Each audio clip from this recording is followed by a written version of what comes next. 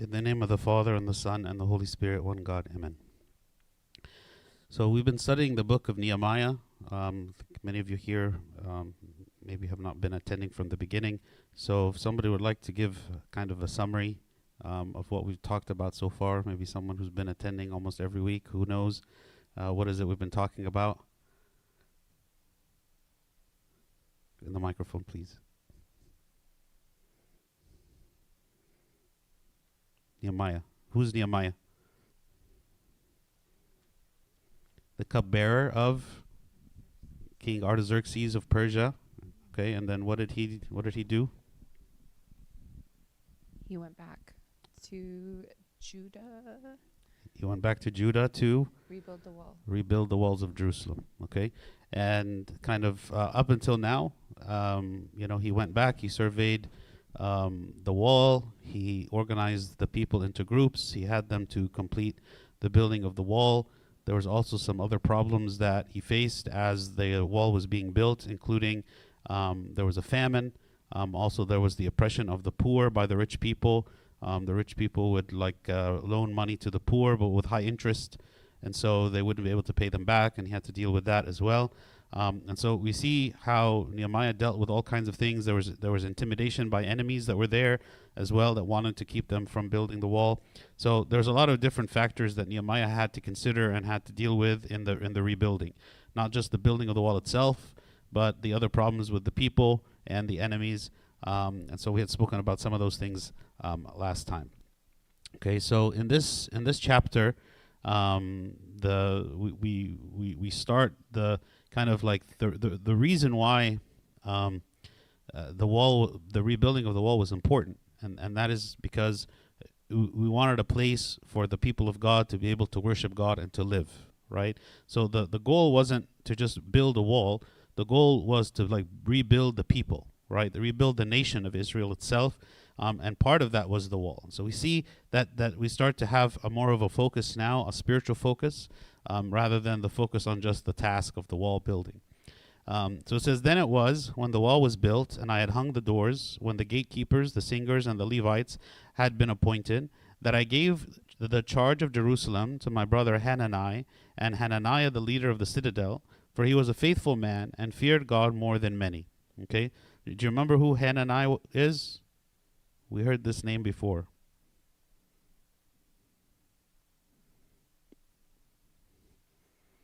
He was actually the person who came to Persia to tell Nehemiah that the walls of Jerusalem are in disrepair. He's the one who started all of this, actually. And here when he says it's his brother, it doesn't mean his blood brother, but just like one of his fellow countrymen. So he's the one who kind of got Nehemiah's attention to this problem of rebuilding the wall. So he put Hanani and Hananiah, another man, leader of the citadel, to be responsible for the city of Jerusalem. So Nehemiah chose people that he believed cared about the city. Obviously, Hananiah cared about the city for him to travel all the way to Persia to tell Nehemiah that this was happening. And Nehemiah was actually going to go back to Persia. He was going to visit back again. He was going to come and make a second visit. But Nehemiah was going to return to Persia, and he wanted to make sure that everything in his absence was going to run well. Like one of the tenets of the leadership that we see here in Nehemiah is that the system runs well without him. Sometimes people who are very talented people are able to have a system run because their presence is there. They're kind of required and necessary to be involved in every decision and everything that's happening, everything that has to be done. It's running well because they are intelligent or they are capable, they are hardworking, and everything runs through them, and so everything seems to go well. But really the true measure of the test of if a system is working well is if the person responsible can disappear and everything continues to run without them, because they have competent people in place making decisions at all the different levels. So here he is placing competent people, faithful people in charge of the city, because later on he is going to leave. "And I said to them, do not let the gates of Jerusalem be open until the sun is hot, and while they stand guard, let them shut and bar the doors, and appoint guards from among the inhabitants of Jerusalem, one at his watch station and another in front of his own house." So for Nehemiah, again, building the wall was not enough. He didn't see himself as my job is to go build the wall and then I'm done. Sometimes we adopt this approach where like I have a specific task that I'm supposed to do, and I have like blinders on and I just do my task, and as long as my task is completed, then I feel like I'm successful and I can disappear, right? Nehemiah took a more like a holistic view of what he was there to do. Building the wall was part of what Nehemiah did. And of course, maybe the most famous thing and one of the most important things. But he wasn't there just to like do that one thing and leave. He wanted to leave the city to be like in a functional order, right? The entire city. And so he considered things about like how things should be run, right? How things should be run, how it should be governed. It was custom in Jerusalem before that the gates of Jerusalem would be opened at sunrise, and that way the traders and the people who are outside the city could come and set up all of their things so that when the people wake up, they can find all of the marketplaces are already open and everything is ready to go. That's why the gates would be open very early. But now, why do you think Nehemiah is saying, do not open the gates until the sun is hot?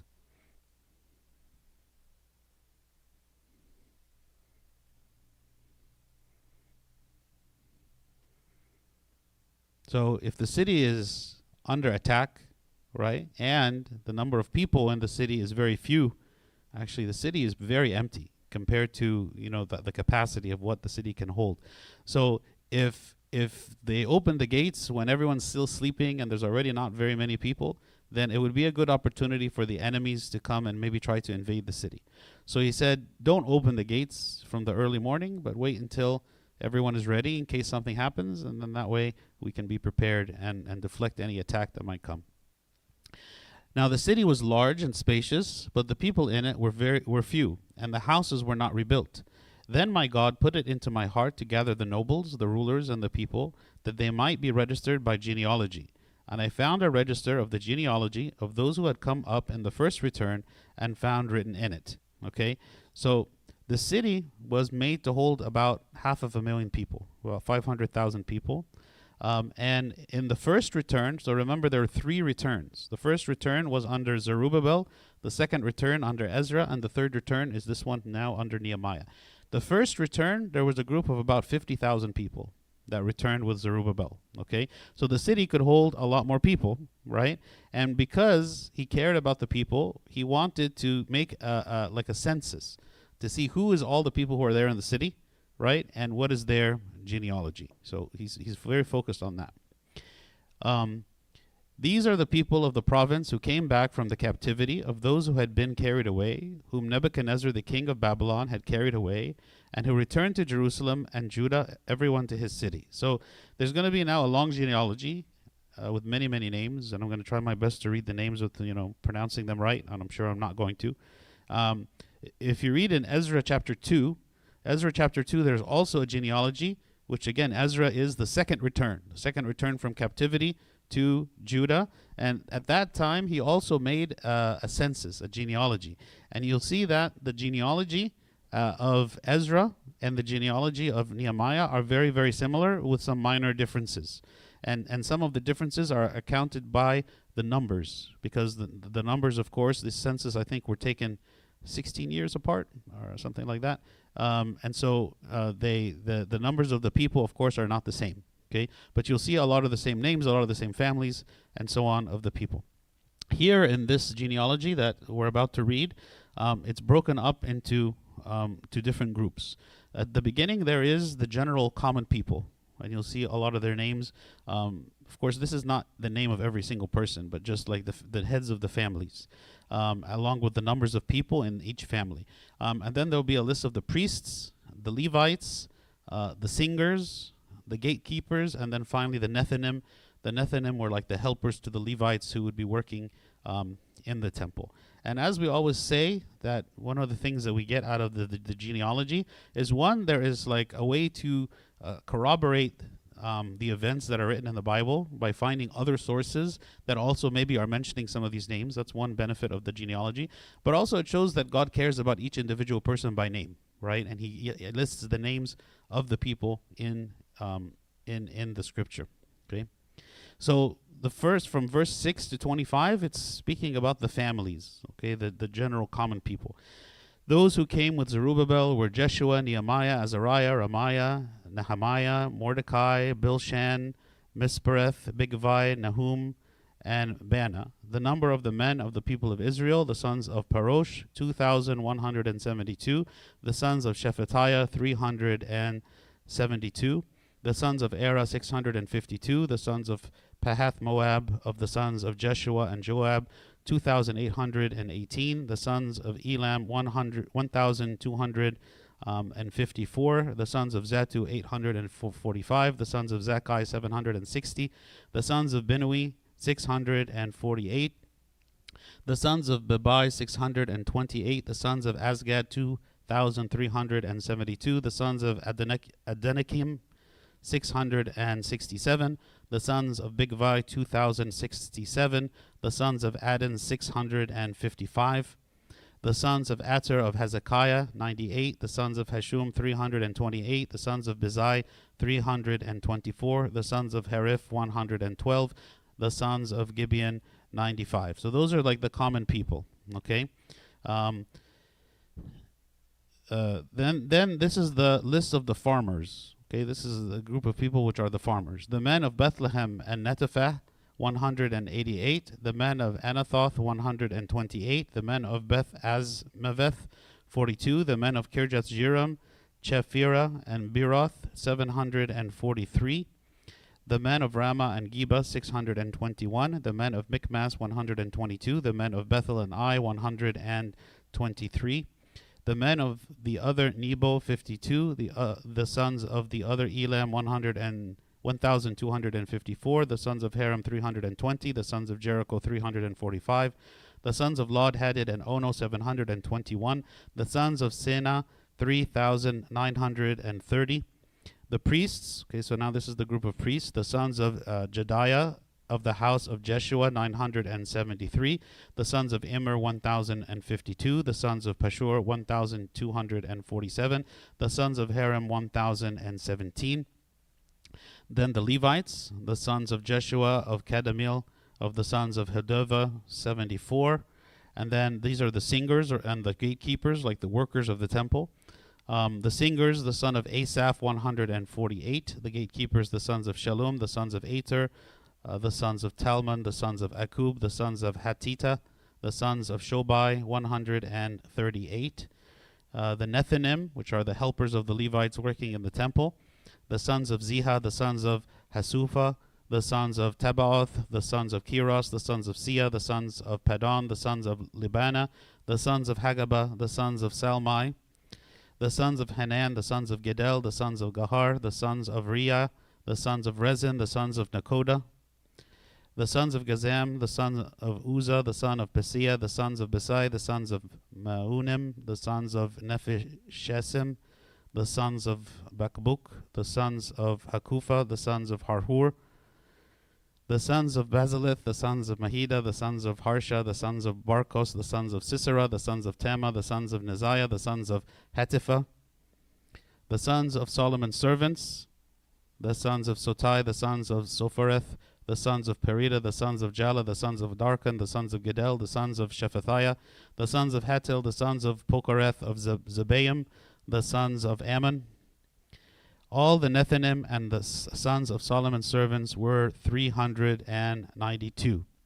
And these were the ones who came up from Tel Melah, Tel Harsha, Cherub, Adon, and Emer, but they could not identify their father's house nor their lineage, whether they were of Israel, the sons of Deliah, the sons of Tobiah, the sons of Nakoda, 642. So this group of people, actually, they didn't know who their lineage was. They didn't know who their family was.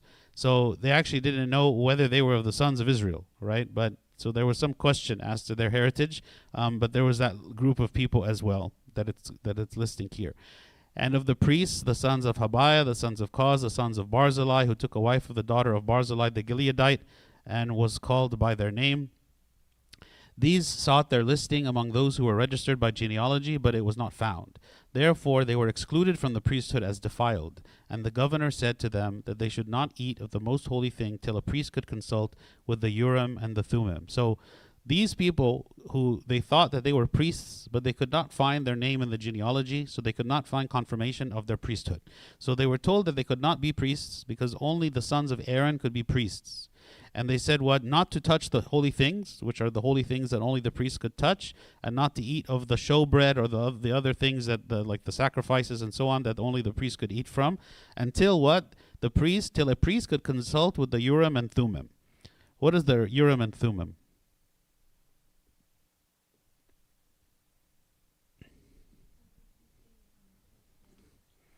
Yes, there's two things that the priest would wear on his garment. One is called the Urim and the other is called the Thummim. And the way we understand that the way that they would work is it would be a means by which that the people could consult with God and get an answer as to questions that they had. Almost like somehow God would indicate using one or the other, almost like a yes or a no, or some way of communication, where whenever they would want to seek like from God, God would communicate to them through this. Okay, we don't have like full details exactly on how it worked, but they were used for communicating with God. Altogether, the whole assembly was 42,360. Besides their male and female servants, of whom there were 7,337, and they had 245 men and women singers. Their horses were 736, their mules 245, their camels 435, and donkeys 6,720. And some of the heads of the fathers' houses gave to the work. The governor gave to the treasury 1,000 gold drachmas, 50 basins, and 530 priestly garments. Some of the heads of the fathers' houses gave to the treasury of the work 20,000 gold drachmas and 2,200 silver minas, and that which the rest of the people gave was 20,000 gold drachmas, 2,000 silver minas, and 67 priestly garments. So the priests, the Levites, the gatekeepers, the singers, some of the people, the Nethinim, and all Israel dwelt in their cities. When the seventh month came, the children of Israel were in their cities. So they completed this genealogy. Everyone knew where they were from, and they counted the people. So now, again, because this was like the the rebuilding of Israel, not just the physical buildings, the physical wall, but the people itself. So that's why they wanted to make an account of everybody who was there. So that is the end of chapter 7. Chapter 8, we now hear of Ezra. So remember, Ezra came before. Ezra led the second return, okay, prior to this return with Nehemiah, but he was still dwelling there in the city, okay, and so Ezra now is gonna, as the scribe, he is going to take his role of reading the book of the law for the people. There have been several times throughout history where, for the reason of there being a long period of apostasy in Israel, to where the people would completely not even know what the word of God was, right? And one of the famous ones is under King Josiah, who was a young king. After many decades of living under the reign of a sinful king, Josiah came, and wanting to do what is right, they discovered the word of God in the temple, and they began to read it. And when they read it, they realized that they were not living according to what God had commanded them to do. They were not observing the feasts. They were not observing the sacrifices. They were not doing all the things God had commanded. And so they read the word of God to all of the people so that they could revive the worship of God again in Israel.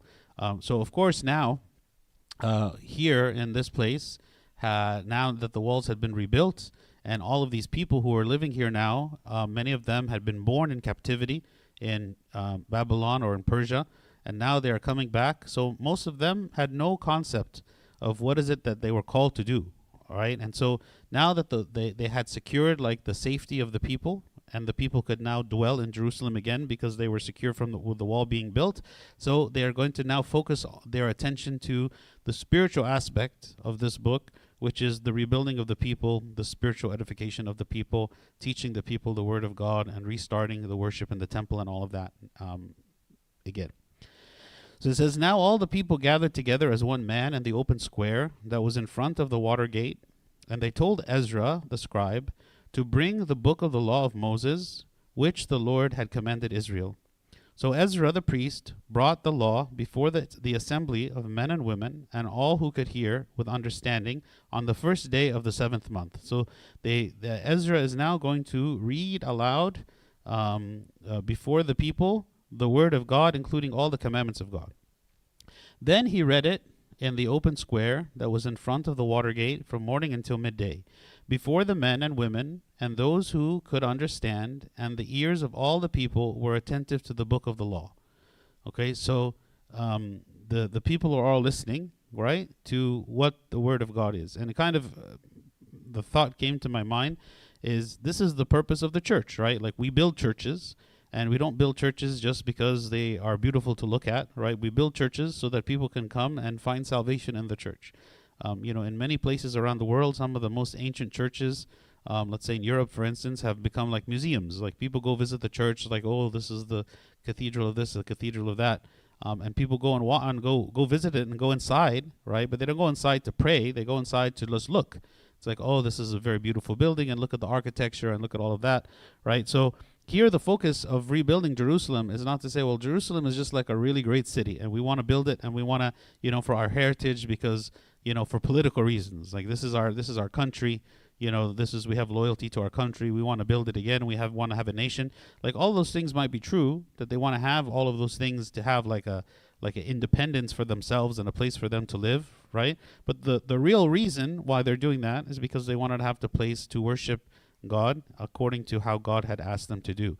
So again, like Ezra had preceded Nehemiah by 13 years, but he was present here in the city, and he still had his role. The other interesting thing here is that you're going to find cooperation between Ezra and Nehemiah, right? Like Nehemiah has his scope, his work that he's doing, and Ezra has his. Like Nehemiah is not a spiritual leader, right? He is more of like a governmental leader, whereas Ezra is more of the spiritual leader, right? So Ezra has his role of what he is doing, and Nehemiah has his role, and they're working together.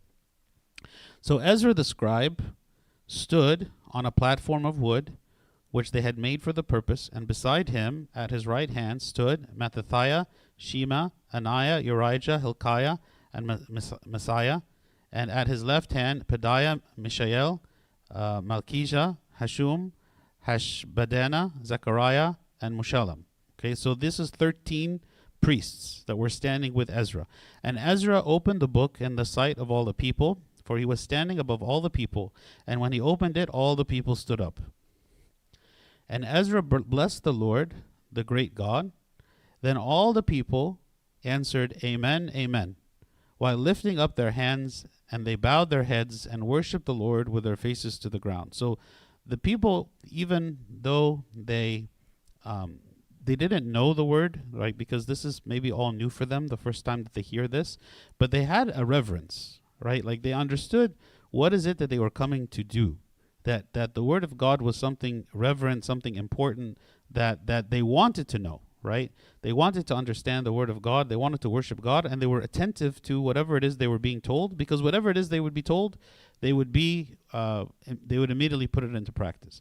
And so sometimes you find in the church that there are some people who maybe they don't have a lot of knowledge. Maybe they don't they don't have a lot of knowledge of the Bible. They don't have a lot of knowledge of like the church history or the rites of the church or different things in the tradition, but they are like sponges and they want to know. And the moment that they know something, they immediately begin to apply it in their lives with sincerity and like zeal, right? But then you have another group of people. They're maybe the ones that already know many things because they've been in the church for a very long time, but their, attitude toward things is maybe kind of like apathy. It's like, yeah, like, we've attended many liturgies. I already have it memorized. I have the Agpeya memorized. I know all these things about the church fathers and the history and all of that, but they keep it not with zeal or with like a desire to apply it or to recognizing the preciousness of what they have, but it's become more just something common, right? This happens, for instance, like with deacons. So someone who is not a deacon, maybe they look at like the liturgy or what the deacons are doing. They look at it with reverence and they say, wow, look, this person is a deacon and this person is learning hymns and chanting and leading the prayer in the church, and it's like a big deal, right? Or maybe someone who becomes a deacon for the first time. Things like, wow, like for the first time I'm entering the sanctuary and I'm standing in the chorus of the deacons and I'm, doing this, and you feel like there's a kind of like a weight of reverence and awe to the whole thing. But then after years, maybe of being a deacon, okay, now entering the sanctuary is no big deal. Coming and standing in the chorus is no big deal. The hymns, I know the hymns.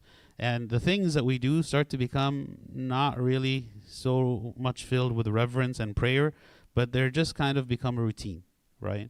And that, when that change begins to happen, and it's not just deacons, really anyone, right, can go through this, but that change that begins to happen is like we lose something. We lose the reverence of what the church is because it's become so familiar, right? It's become so familiar that I'm not paying attention anymore to what it is that I'm saying or what is it that I'm doing, or that there is, the reverence that I should have because of the presence of God should be no different today than it was from the beginning. And so we have to be careful, because we don't want that as we begin to grow in the church and grow in knowledge and understanding, that, there is a inverse relationship with our reverence. Like, okay, our reverence begins to drop because everything becomes common now. Like I don't walk into the church with awe. I walk into it, it's like, yeah, this is the church I come to every week, every day, and it's just kind of for me like nothing special.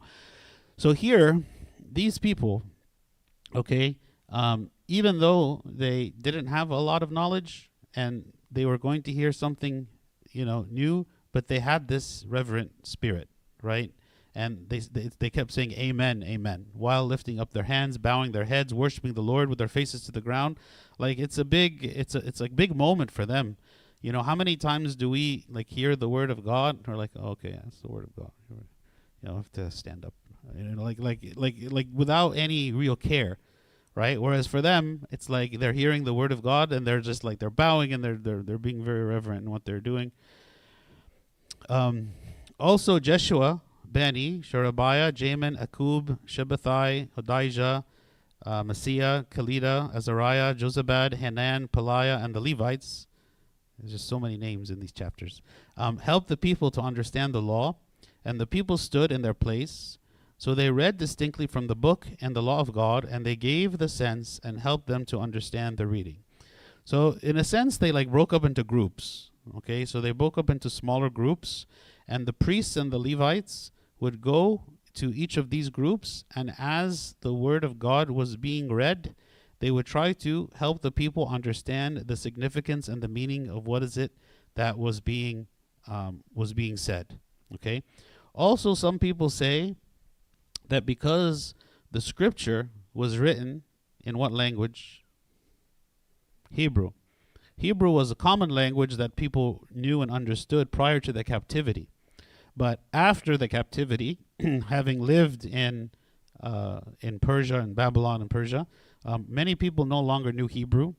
And so the common language that was spoken was Aramaic. Okay.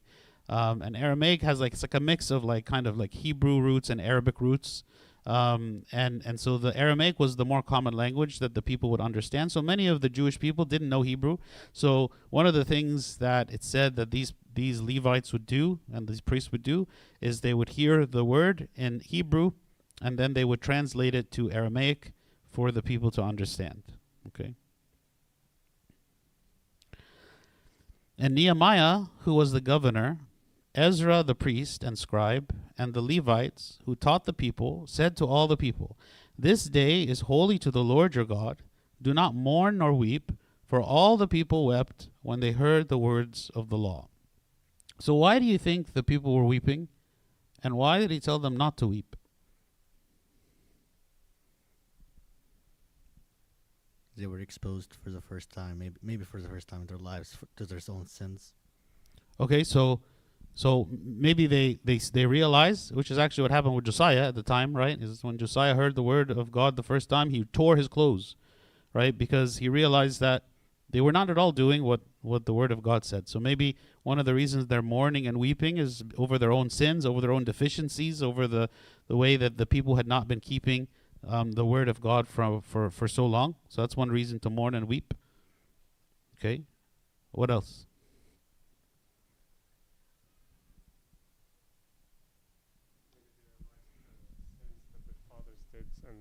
to the captivity, and Oh. then they're back to the land.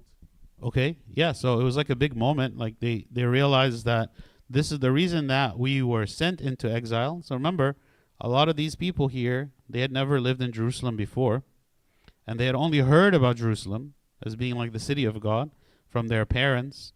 And they realized that the reason why they had gone into exile to begin with is because their parents were not following and obeying like the word of God, right? So it was, again, like it was a very like powerful moment for them to be in the city, right? And hearing the word of God. So why is it that they were told what? Do not mourn nor weep, for all the people wept when they heard the word of the law. Why is it they were told not to weep? Because we're always told that we should be weeping and mourning over our sins, right? So why would they be told not to?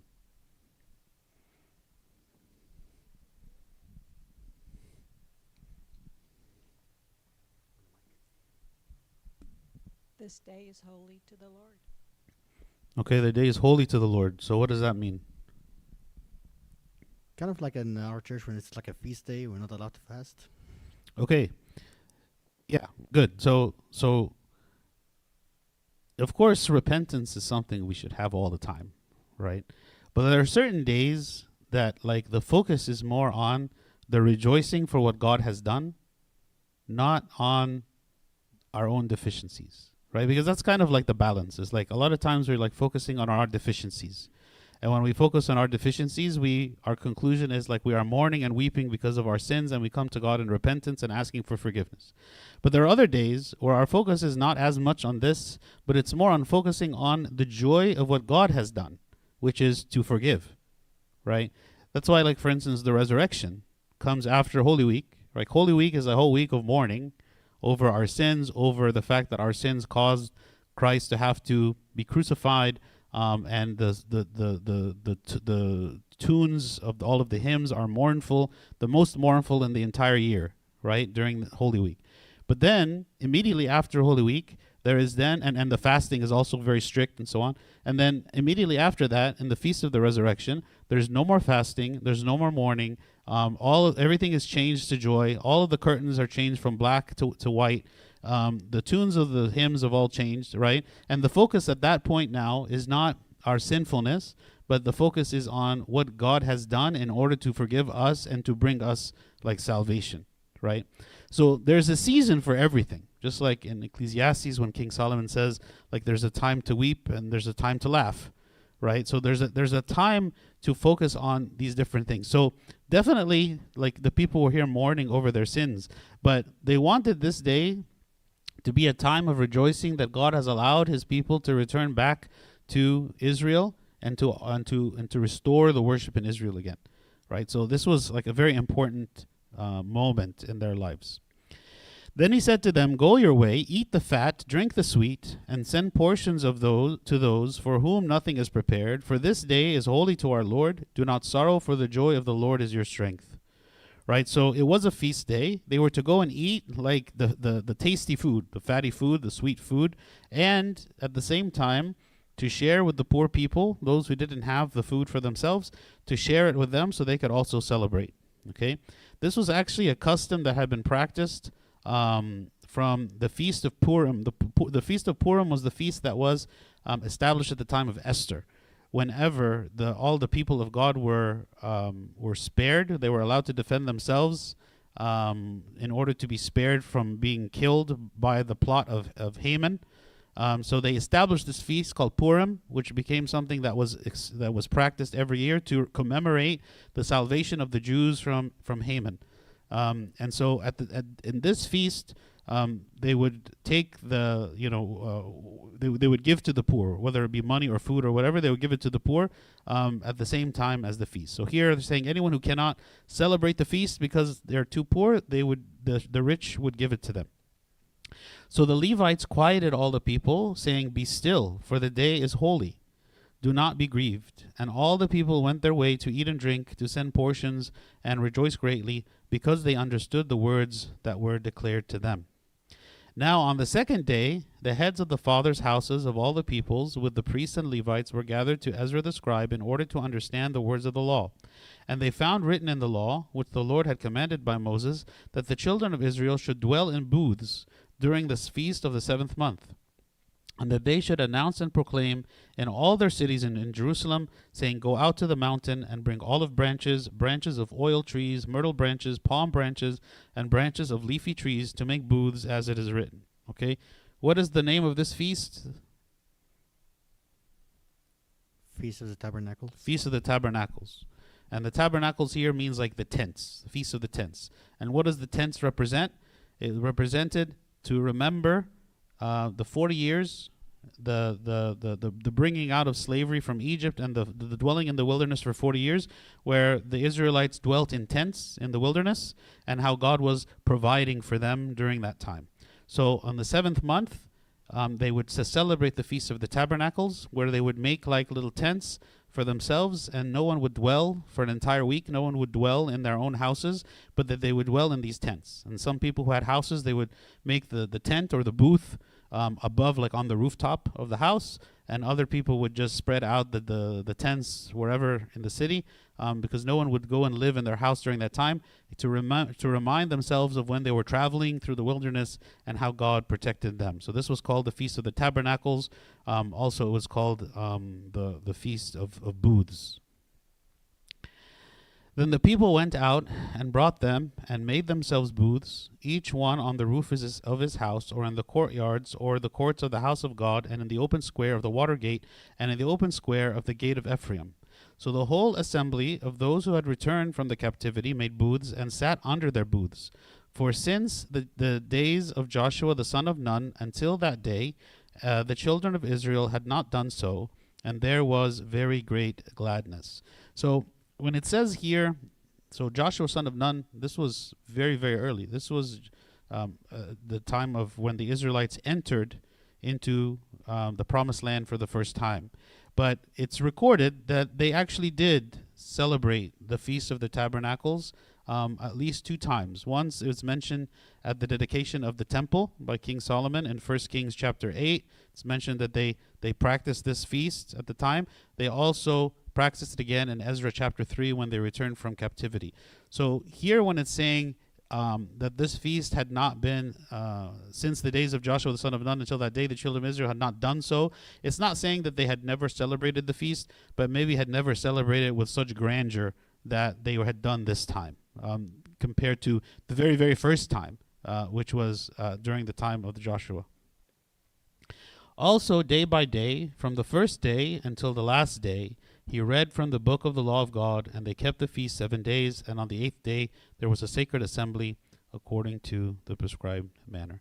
So again, we see a transition that's happening now in this book, in chapter 8, where the focus is going to be more on like the spiritual edification of the people. Now that the city is built, the temple is built, the wall is built, and so the purpose of all of that in the end was the salvation of the people, and that's why there's a greater emphasis now on that, rather than on just the wall building itself, which at this point is already complete.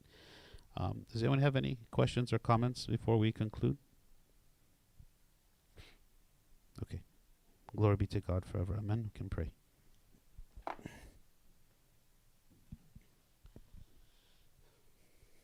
In the name of the Father, and the Son, and the Holy Spirit, one God, amen.